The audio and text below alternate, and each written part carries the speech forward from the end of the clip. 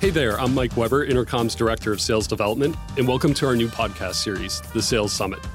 In this series, we're inviting industry leaders from companies like Slack, Dialpad, and Aircall to discuss the trends and challenges that are shaping the future of sales.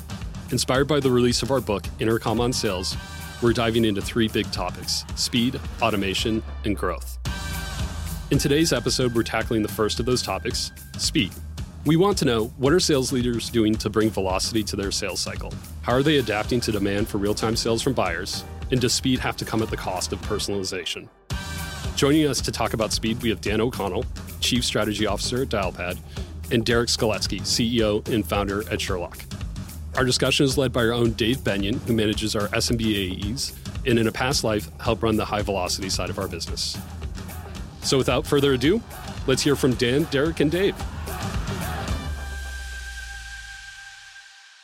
Thanks for joining us today. Excited to just jump into the conversation. So today we're talking about speed, not just the Keanu Reeves movie, but we'll dive into that later probably, but really just speed in the sales cycle. So first question I wanted to ask is, we all place a premium on speed, knowing that time kills deals. So the faster we can close deals, the faster we grow as a business. How has your team kind of approached accelerating the sales cycle? What tools, tactics, what have you guys done to really try and speed things up? Dan, I'll start with you. Yeah, so it's super interesting. I think for us, things that we're tracking and looking for is obviously when you talk about, how do you move faster, you got to have a tight process. So we care a lot about how do we actually monitor from just, do people know what they're talking about, to are they following a consistent process? So that gets into call recordings and voice analytics on that front. I think a lot of piece comes into just qualification too, is actually as you start to scale reps, whether it's BDRs or SDRs or AEs, do people actually know how to best qualify things? Because I think a lot of times, especially I remember this early on in my careers, I just didn't qualify things well. And so you get dragged into bad deals. They take a lot of time. You get heartbroken at the end because they don't win or don't close. And then you look back and say, oh, I should have seen that way ahead of time. And then just in terms of just some processes, we monitor a lot of speed to leads. So when a lead comes in, how quickly, down to minutes, can we get back to them? We do some interesting things in terms of implementing automated text messaging and leveraging chatbots and things to that nature. But those are all three things that we care a lot about: is process, good qualification, and how do we leverage some different tools to actually get back to people faster in more automated ways. Awesome. Derek? Yeah, we're kind of a product-led company, so most of our leads are coming through a free trial. So when we think about speed, first of all, it's how fast can we get someone to value in the product, right? It isn't necessarily how fast can we get a sales reaction to that person. So that's really important stuff for us to track and make sure we know exactly where everybody is and when they get to a point of value. And that's when we're going to activate our sales team. And to that end, they need to be able to react quickly. They need to know when someone reaches that point, and they need to be able to react, because that to us is momentum, right? There's momentum when you start using a product that if you let that lag, in this day and age, it's kind of deadly, right? Yeah. So with today's attention spans, you got to be able to take advantage of that momentum in the product. So that's a big deal for us. There is obviously demo requests and leads that come in different areas as well. So we have a lot of automated stuff, calendar stuff is great. We have Intercom's chatbot, which helps us book meetings at night when no one's awake. So, there's all that kind of stuff. But for us, I would say as a product-led company, it really is the thing we think most about is speed to activation, or time to activation in the product, and how fast and how appropriately can we react when someone gets there. Yeah. The momentum piece is really interesting. We start to think about how do we identify those signals on just continuing to move deals and spend time on the right things, and how do you actually map out purchase intent? There's different tools that you can leverage for those sorts of things. So. Right, and I think qualification is a big part of it as well. You can automate some of this reaction from your sales team at a point of activation, a point of value for that trial customer, but you do want to make sure that they're not reacting to everything, right? You do have to qualify even those people that are using the trial, so that you can have a playbook for, who sales is getting back to directly, what pieces are you automating. So I think that's a big part of it as well. Yep. A lot of times in sales, we want to have our hands on everything. Just let the leash off of us. We just want to get at everybody. How do you signal to, hey, go talk to this lead or this person, but also how do you make sure your salespeople hold back? Yeah, so for us, like I said, we do what's called product qualified leads. Is kind of our most important type of lead. So we track what we call the activation rate of all of our trial leads that come in, and we have our salespeople reacting based on where a lead has gotten in terms of using the product. So, for example, if it's a big company that comes in, someone from Intercom, I mean, that's kind of a big company for us right now, but comes in, signs up for the trial, sales is going to know that they're going to react to that quicker than they're going to react to, a small startup that's starting to use the product. They may not react to that at all, or they may wait till, they get down the line further, 80, 90% activated with the product. So segmentation definitely plays a part absolutely. of it. Yeah, absolutely. Yeah. Okay. And it's a combination of that product activity with kind of firmographic stuff. Yeah. It's interesting because I haven't heard about it spoken. We do product qualified leads, and I didn't know what to call them until Derek just enlightened me on that. I'm like literally going to show up later today and be like, guess what? Genius. Genius. Yeah. But we do something similar, which is we start to segment the market. It's not just geographical. It's not just by vertical, but it actually gets into, we call them tier 0 to tier 4 companies. And those are basically like cloud first, tier 0, or are they kind of legacy, more old school, whatever that, somebody wants to define that as being. And that has a different implication in terms of sales process and probably speed, momentum that you might see in that deal. Yeah, I think it's something we've had to think a lot about as well as we segment our customers, what type of experience do they want to have? Right? So some people just want to go online and sign up by themselves and they don't want to talk to a sales rep. And so how do we make sure that we're nurturing and onboarding and activating those people correctly? Yeah. At the same time, for people who do want to talk to a salesperson, how do we get to them super quickly, especially those companies that have large wallets, right? Yeah. And making sure that we're prioritizing those and providing a great experience. Are there times where maybe speed is not the main priority or where speed can become a hindrance? Yeah, of course, because, you can't control, there's only so much you can control with speed, right? You can't control someone's buying process. You can affect it a little bit. I think if you have some smart strategies, you can affect it a little bit.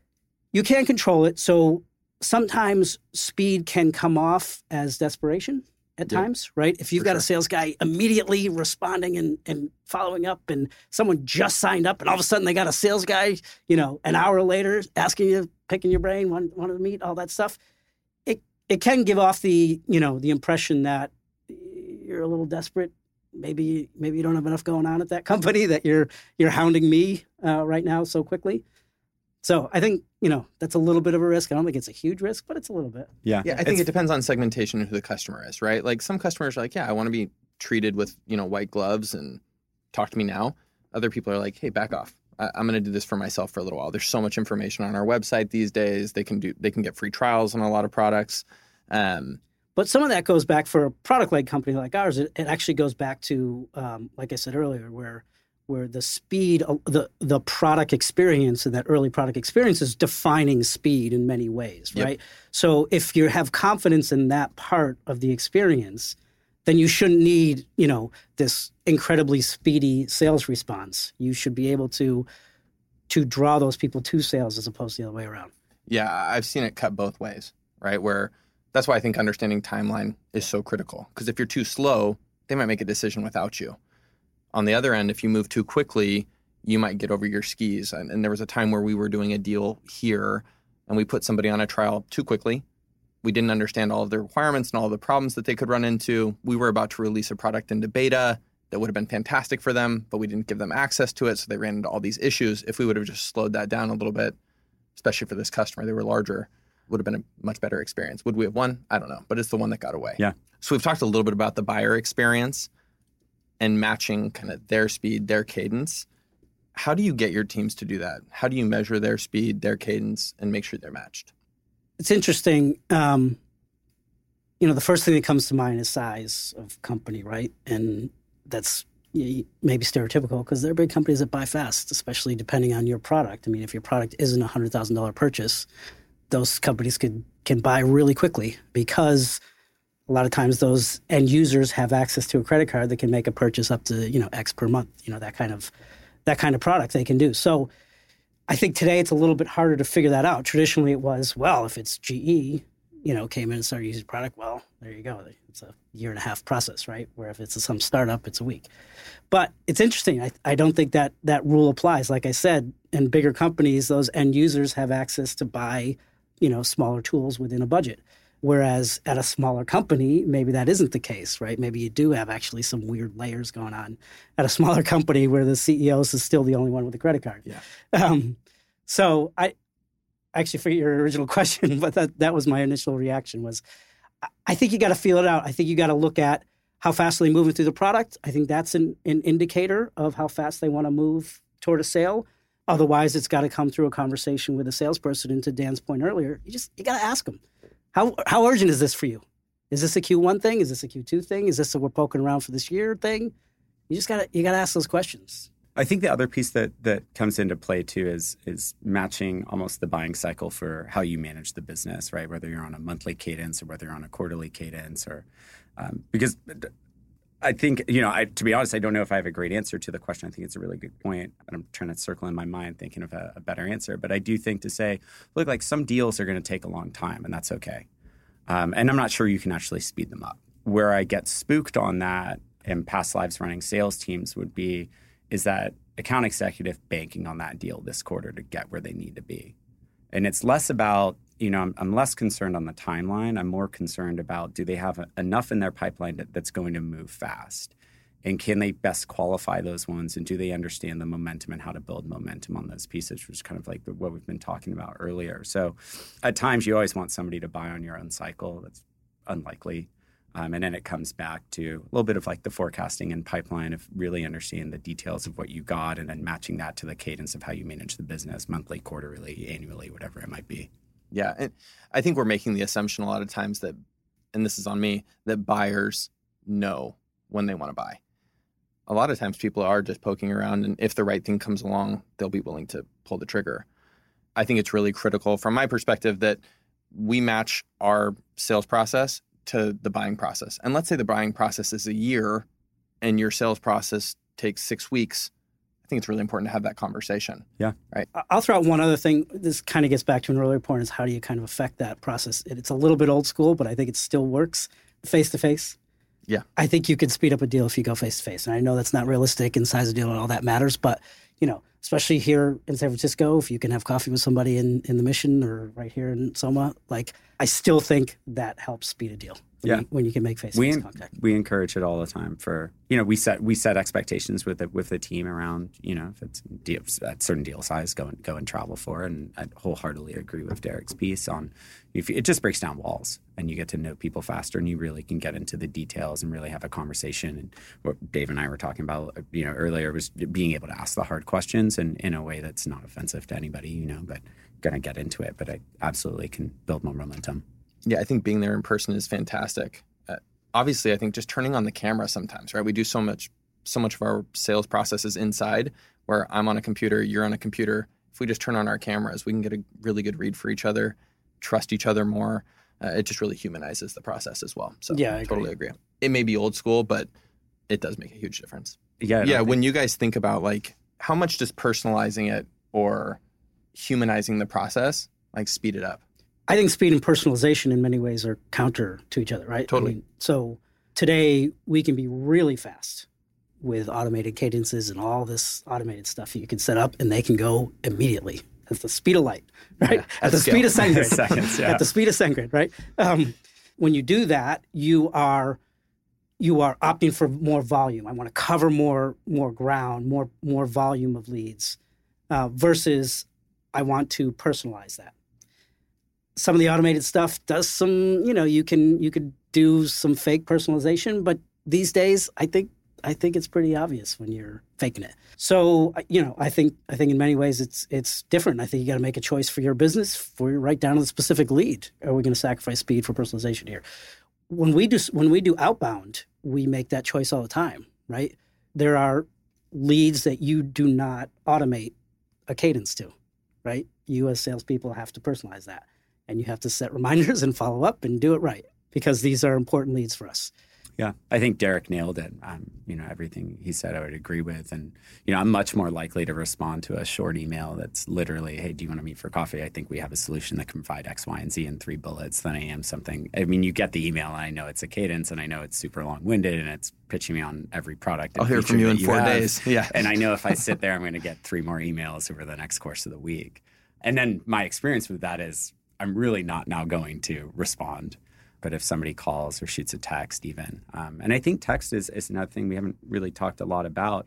I think text is something that's underutilized. And you can see it in just our day-to-day. We engage so much through text messaging that I do think there's some pretty massive opportunities for people to leverage that to create uniqueness, personalization, break down some barriers, be pretty quick on it.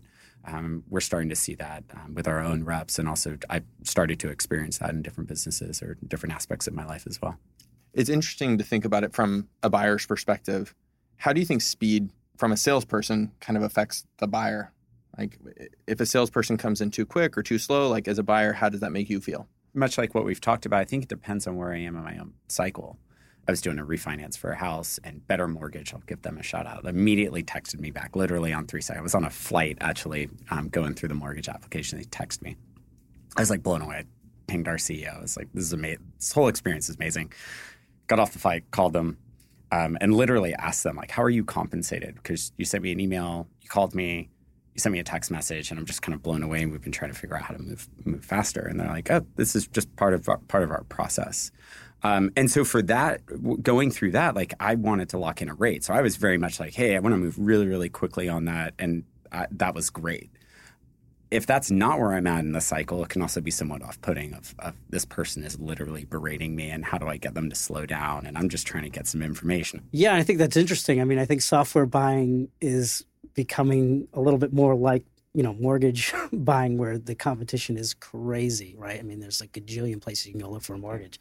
So for them, capturing you as fast as possible before you have a chance to go to 4 other sites and check things out is super important. And we're certainly not there in software, but we're closer than we were 10 years ago, right? When there was one option for what you wanted to get done. Now there's 12.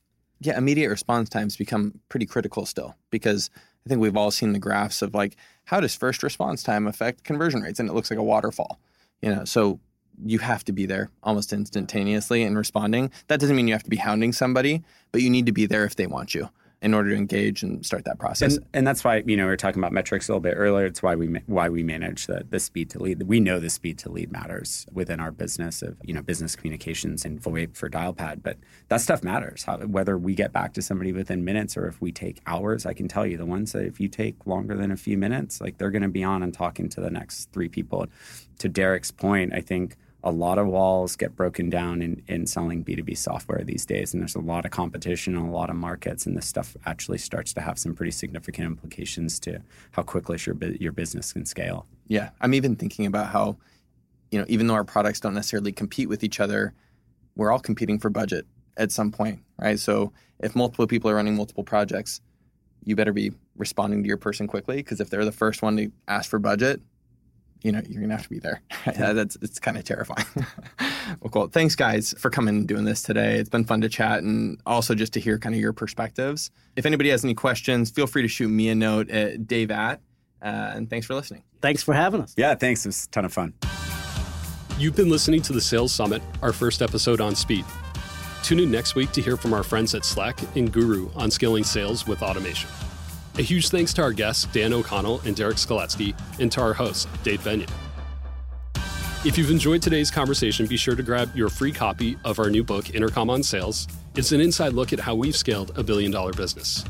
Download it now at intercom.com/books. That's intercom.com/books.